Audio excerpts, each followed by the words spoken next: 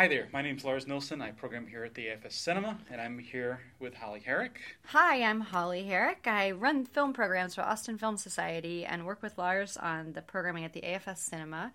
And it is already November, so I guess we're a little late to this, but we want to talk to you about our film program for the next 2 months. We just have a calendar that should be in your mailbox. And there's so many things that we're really excited about that we wanted to make sure y'all knew what we had our eye on for the next couple of months. And so heading into this calendar, we have, like, right now, since we're busy working on January, February, it's kind of like we look back at this and go, oh, yeah, this is all coming up. This is that stuff that we're super excited about, and it's all happening. So I know for me, like, the stuff that I'm looking forward to and just seeing, like, wow, that's right around the corner. It's just in a few weeks. Is the UCLA Festival of Preservation, which is a month-long series, which has like 10 showtimes or something over the course of a month.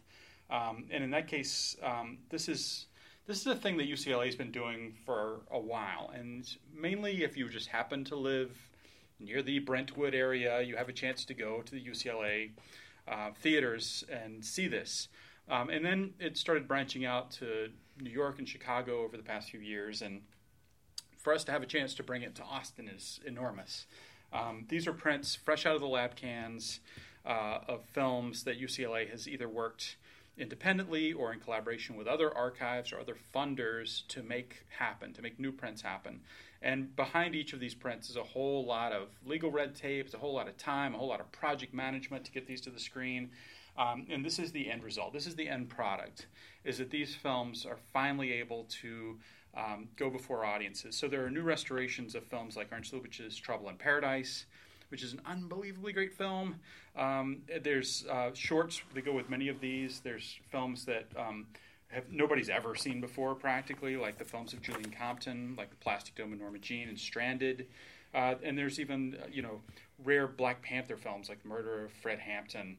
And also The Jungle, that screens as part of that program, which is made by African-American high school students in the 60s. And then there are film noir classics like He Walked by Night. So it's such a diverse package of films. And what ties it all together is that these are new restorations. These are things that have been newly discovered. If you could find prints of this before, it might be a ratty 16-millimeter print, or a 35 millimeter print that's not complete or is cut or isn't properly printed. So it's really exciting to have a chance to see these films in a way that we wouldn't have been able to see them before. Especially that UCLA is doing these restorations on 35 millimeter, so you have that experience of seeing celluloid in the cinema, but with films that many of these are total discoveries, like just the films of Julian Compton. Like you said, this is a feminist filmmaker from the 60s whose work most of us don't know and have never seen. I'm so excited about that program. Yeah. I can't wait. So what a coup in Austin to have now this UCLA Festival of Preservation visiting here. So you'll see us at all of those movies. Yeah, so that's one of the things I'd have to say, like, if you asked me the things I'm most excited about, I could really go on, but that's one of the things I'm most excited about. What's one of the things that you find yourself most excited about in this calendar? I think the thing I keep thinking about is how we're able to bring all of these new international auteur films to Austin that we wouldn't have been able to bring before we had the AFS Cinema. That, to me, is such a special aspect of what we're doing at AFS, is being able to show films that are the films that are setting the tone for what film culture is internationally.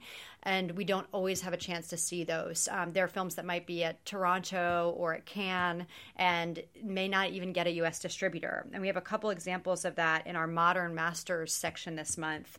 First of all, being Sierra Nevada. Sierra Nevada is a film by Cristi Puy, who is known as being one of the essential new auteurs of the new Romanian cinema. So these are the people who grew up under Ceausescu or, were born during his reign and then experienced post-communist Romania and got into these film schools where there was just so much excitement to express free thinking and have the ability to make art. And as a result, there's all these incredible films that have come out in the past, I guess, 15 years, maybe to almost 20 years now, including a film called The Death of Mr. Lazarescu by Christy Puy. And he has a new film called Sierra Nevada, which is this total experiment of form, but it's funny and great and sort of gets at what's happening with this Romanian family generations after communism, and how that's the socio-political situation in Romania has affected family life and culture. And it's just a gem. And that is not distributed in the U.S. We were able to share that print with a couple of other theaters in the U.S., so it's on this very limited tour. So one screening only, Sierra Nevada, I'm really excited about. And then on that same note, Beyond the Mountains and Hills, which we're showing next week on Monday night, has the director and the lead actor in attendance, a new Israeli film that looks similarly at how politics and how some of the immoral actions of society can trickle into people's personal lives. This is an incredible film. It was at Cannes, and having the opportunity to speak with the director who's visiting from Israel is pretty amazing. And also we have Lav Diaz's new film, The Woman Who Left, showing November 25th. And Lav Diaz is, Philippine auteur, makes these really, Romanesque long films that are often, Shakespearean in structure, but he has this big broad canvas, and this one is a revenge tale, and it's riveting. It's, short for Lav Diaz, only, 3 hours or so? Yeah. But it's amazing. It's called The Woman Who Left, and that also just has one screening. So I hope folks will come out, and for these films, you'll really think differently about cinema watching any of these movies, and it's pretty exciting to be able to have those types of conversations and that type of work in our theater. And the other one that's in that sort of vein is The Death of Louis XIV. Oh, this movie is just wonderful. I just love this movie. Albert Serra is a filmmaker whose work just consistently surprises. He plays a lot with ideas about God and religion. Like he's made a couple of films that make a new kind of religious tale, and that's why Louis XIV is perfect for him, because this is when the monarchs were considered connected to God, and so watching the death of this king is like watching a god die. And of course it's played by one of our cinema gods, Jean-Pierre Léaud, the famous Truffaut star. And so it's just a really rich cinematic experience, and something that plays a lot with those ideas of the meaning of the monarchy and the sort of absurdity of it. Actually, it's really a fun watch. And I think that it's important for us to, I think what we're doing here, not only in this calendar, but it's kind of a consistent thread in what we're doing in programming, is understanding that cinema is alive. It's like, as much as we will play, and we'll, like during this period, we're going to play Tarkovsky's Sacrifice. We're playing all kinds of, art films that we might consider classics or rediscoveries. But the notion that film is being created now, it's being created, all around us, is also a big part of what AFS is doing, the past, present, and future of the cinema, in helping filmmakers get off the ground, being the future, and then the present and the great auteurs who are working today. This is really important to us, that we're covering all of this ground, because it's all of what cinema is consisting of. Yeah, and we're watching just an absurd amount of films on our own to look for the films of the present that we think are going to be most interesting to you all.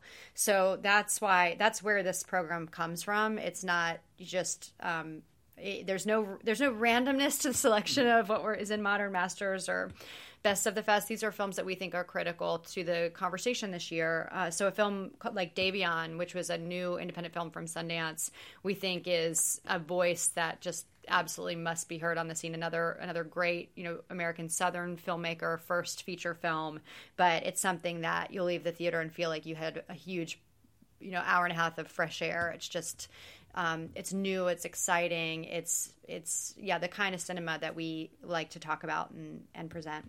And it's it's not necessarily the most typical way to program a theater, to really go piece by piece, film by film, and to choose it so intensively. I talked to a lot of film programmers around the country, and there is a lot of what I would call sort of wholesale programming, like, we got to get one of these in and one of these in, and it's the way that a lot of it's done. So with this sort of selection, I think I'm proud of our working method. I'm proud of every film that we put out there. It's always been vetted and selected in every single film, at least one of us, most of the time both of us, but at least one of us has loved it. And there have been occasions where, you've been more lukewarm or I've been more lukewarm about a film, but the other one has loved it. And generally, seeing on the big screen, like if there's a film you loved, I would be like, I get it. I got it now. Yeah, once you see it it changes everything, really. Yeah, it's true. And I just loved having the cinema. Now it's been online for, I guess, 6 months? 5 months. 5 months, almost 6 months. And so I've seen so many of these films either for a second time on the big screen, occasionally ones that you've programmed for the first time, and man, there's nothing like it. I think at home, the more we all get on our digital devices and the more distractions we have, it's impossible to really watch movies like the kind of movies we're showing at home, particularly something like the titles in this Modern Masters series. Yeah. You really need the big screen and the darkness and the collective experience to make you fully get into it and not feel like, oh, I've got to run up and check my phone or... Sure. And I think that, like, a lot of times, we do get in we do tend to think of certain kinds of films sometimes as, that's a wait for Netflix or something, where you could wait for Netflix on a film, like particularly like a documentary, if you see it as being, an issue doc. It's like, oh yeah, no, I can wait and watch that at home. It might not be so cinematic, but so when I choose an issue doc, like let's say The Workers' Cup, you might see it as an issue doc about workers, and it takes place during the World Cup. But it's so incredibly cinematic. It's about the Workers' Cup is the World Cup. The Soccer World Cup is coming to Qatar in a few years, and they're building up the city and the facilities and the highways and the parking decks and all of that for the World Cup. And the workers that they bring in, because there certainly aren't enough workers in Qatar, are coming from West Africa. They're coming from West India. They're coming from Nepal. They're coming from all over the world, and they're being promised high wages, great living conditions, a chance to improve their lot. And in fact, what the workers are finding when they get there is that they're crammed into overcrowded dormitories. They're working many hours a day. They're not really improving their lot or really giving themselves a better chance at life. And they're disappointed. So you have literally millions of construction workers there who've gotten a raw deal. And which is interesting enough in itself, but here's where it becomes more interesting. There's a soccer tournament among the different construction companies with the construction workers who are there as the players. And you want to see excitement. You want to see buy-in. Look at these soccer tournaments and these guys who feel like this is their way out, is to play in these soccer tournaments. So we see soccer team, in the middle of one company, a soccer team being created, a soccer team growing in proficiency, the leader of that team becoming more of like the born leader of men that he is, and then we see the company beginning to freak out a little bit that, hey, wait a minute, this guy's creating a team, bringing people together. It sure looks a lot like a labor union. And then we watch what happens from there. I won't spoil it, but it's pretty amazing to see this leader emerge, to see the men begin to follow him, and then to see the company react. And we see it all before our eyes, beautifully filmed, and it's a gorgeous-looking movie. And it all happens, and it's high drama. And then on top of all that, it's an exciting tournament sports movie. So all of these things are all together in that film, and I think that makes it so exciting. And it's so much more than just a save for Netflix kind of film. It's really great and exciting cinema experience. And this is where we find ourselves today with what documentaries are doing. Yeah. There is such experimentation with form, with aesthetic that may have been not really in the realm of great documentary or even journalism. I think that people who are doing legitimate journalism are finding a new aesthetic, and so that makes the films that we have selected for Doc Nights just such a great and diverse set of films. Like you can't, calling something a documentary anymore is you're not pinning anything down. We love our Doc Nights, and these films could not be more different from one another. And I know that two other films that you've selected for Doc Nights have that element of doing something very, very different with nonfiction, both The Challenge and Machines. Yeah, Machines takes place in a sweatshop in India, and we see some of this beautiful fabric rolling through these completely rusted out machines, and everything's being tended by both by an army of workers who are both children and or broken old men of 30 years old who have just been working these machines since they were children. It's incredibly dangerous. You look at it, it's a horrifying thing to see, and yet the filmmaker has filmed it in a way to make it look so beautiful. It's one of the most lavish, beautiful looking films of recent memory. And somebody asked the director, why did you make this horrible subject and film it in such a beautiful way? And he said, well, if I hadn't done that, people would just look away. I wanted to make it so that people wouldn't look away, and that's why Machine switched screens in December. Is such a beautiful film. And then speaking of beautifully filmed movies, in November we show a movie called The Challenge, which is about these incredibly wealthy oil billionaires in the Middle East who live a life of unimaginable luxury, who import Lamborghinis by the score, vintage Harley-Davidson motorcycles, and then falcons whose bloodline goes back 600 years. And they have falconry tournaments in the middle of the desert when they're not, crashing Lamborghinis into vintage Harleys or whatever, or racing their cheetahs. So it's a vision of unimaginable boredom, of, you'd have to say, spiritual desolation. That also, as it's filmed by the filmmaker, this is an Italian artist filmmaker whose name I can't recall, but you'll see it. By this filmmaker, it's unimaginably beautiful. That's so exciting. We also have a tribute to one of our oldies but goodies, Les Blank, whose son is going to be coming in with some of 16 millimeter prints of Les's work, and we are showing a collection of the food films and the music films, and it's perfect to do this during the holidays because Les Blank was the ethnographer of Celebration, and a lot of the films he made in Louisiana were just about people partying and the ways in which they partied and the way that parties tell us things about culture we could never know otherwise. And his films are just life-affirming, and this will be a really fun weekend. And I'm so looking forward to hearing some of the stories. Oh, yeah. I've seen these movies a bunch. Maybe some other people have hearing this have seen these movies a bunch. If you haven't, you gotta be there.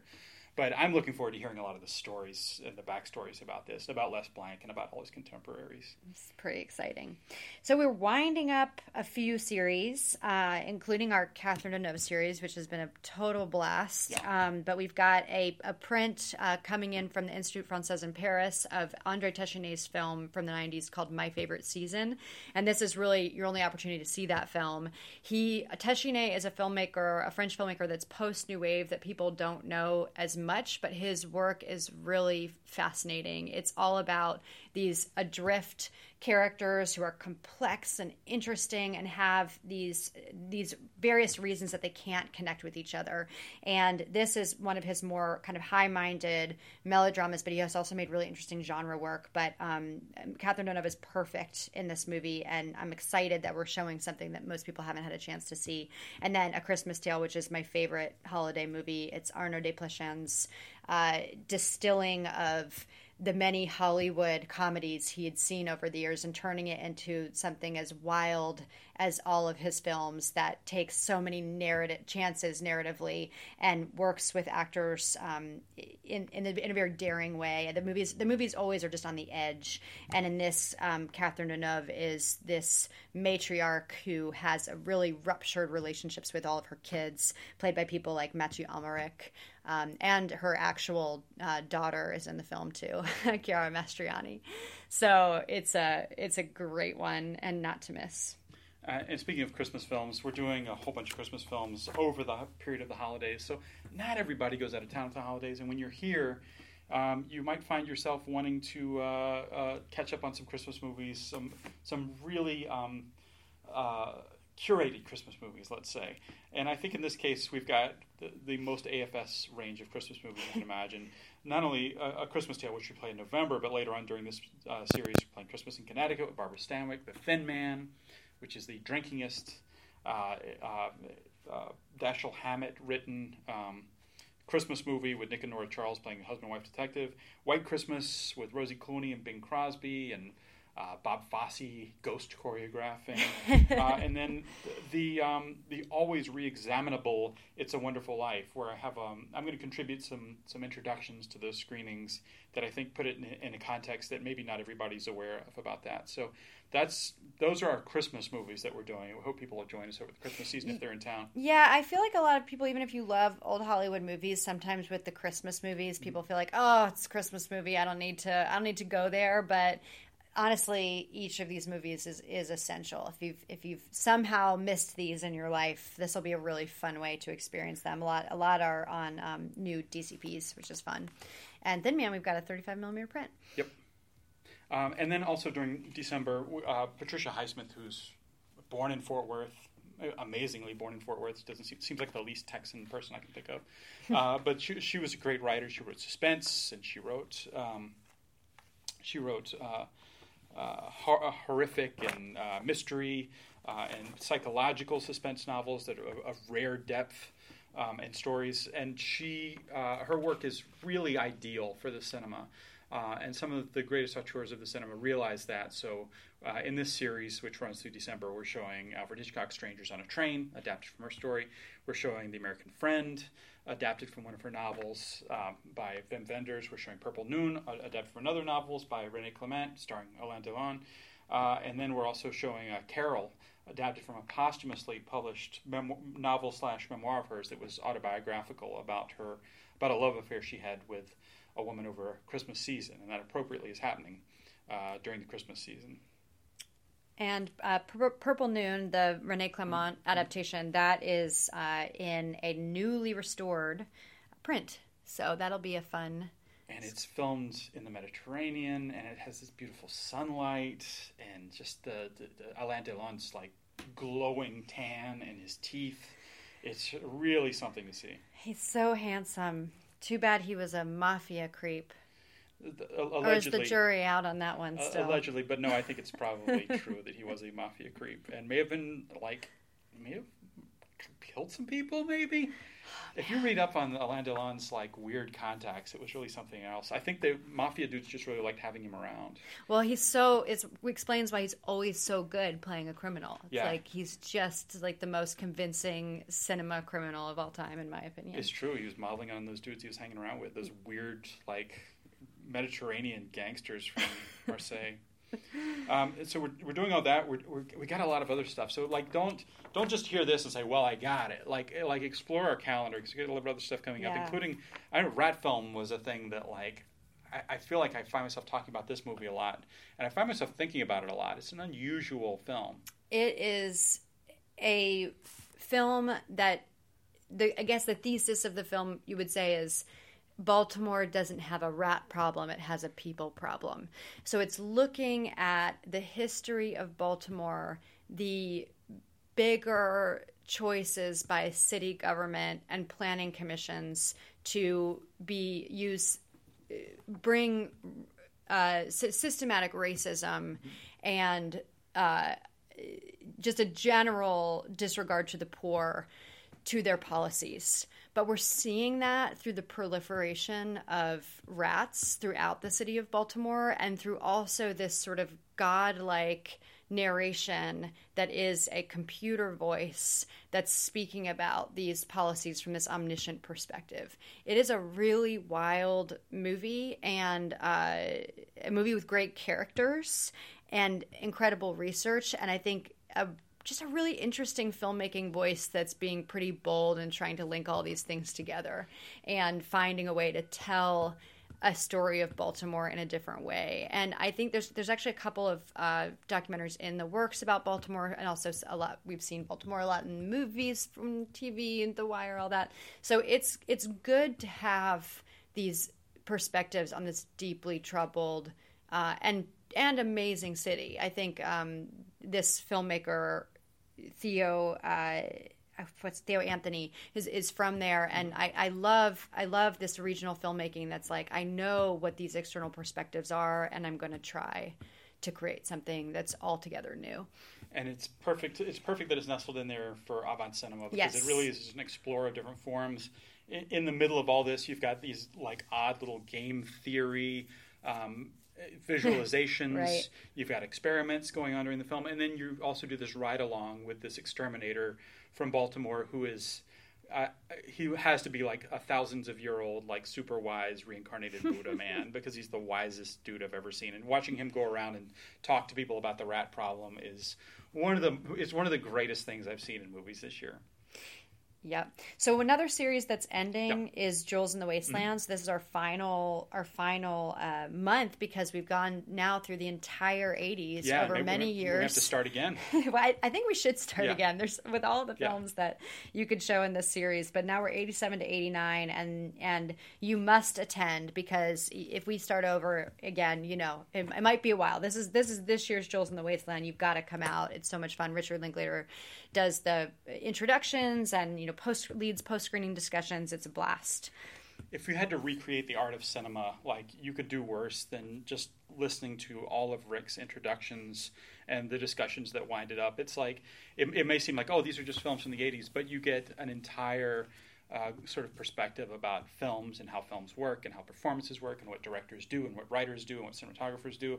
It's really, just go for a screening or two, and you will learn so much more about films that will enrich the way that you look at films just from hearing Rick talk about these movies. Yeah, it's a pretty good film school, as is, I think, going to all of the movies in this calendar. Yeah.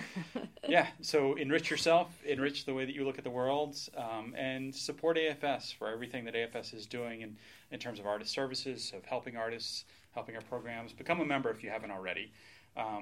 You don't have to become a member to enjoy things at the AFS Cinema, but first of all, it's cheaper, and second of all, you'll know you're supporting some pretty good stuff. Yeah, thanks for listening, and we'll see you throughout the next couple of months, and we'll do this again soon because we're working on January and February and looking at a lot of really cool films for the next calendar. So we'll see you back here, same place, AFS Viewfinders. And we'll talk to you at the cinema, we hope. Yeah, that's See you soon.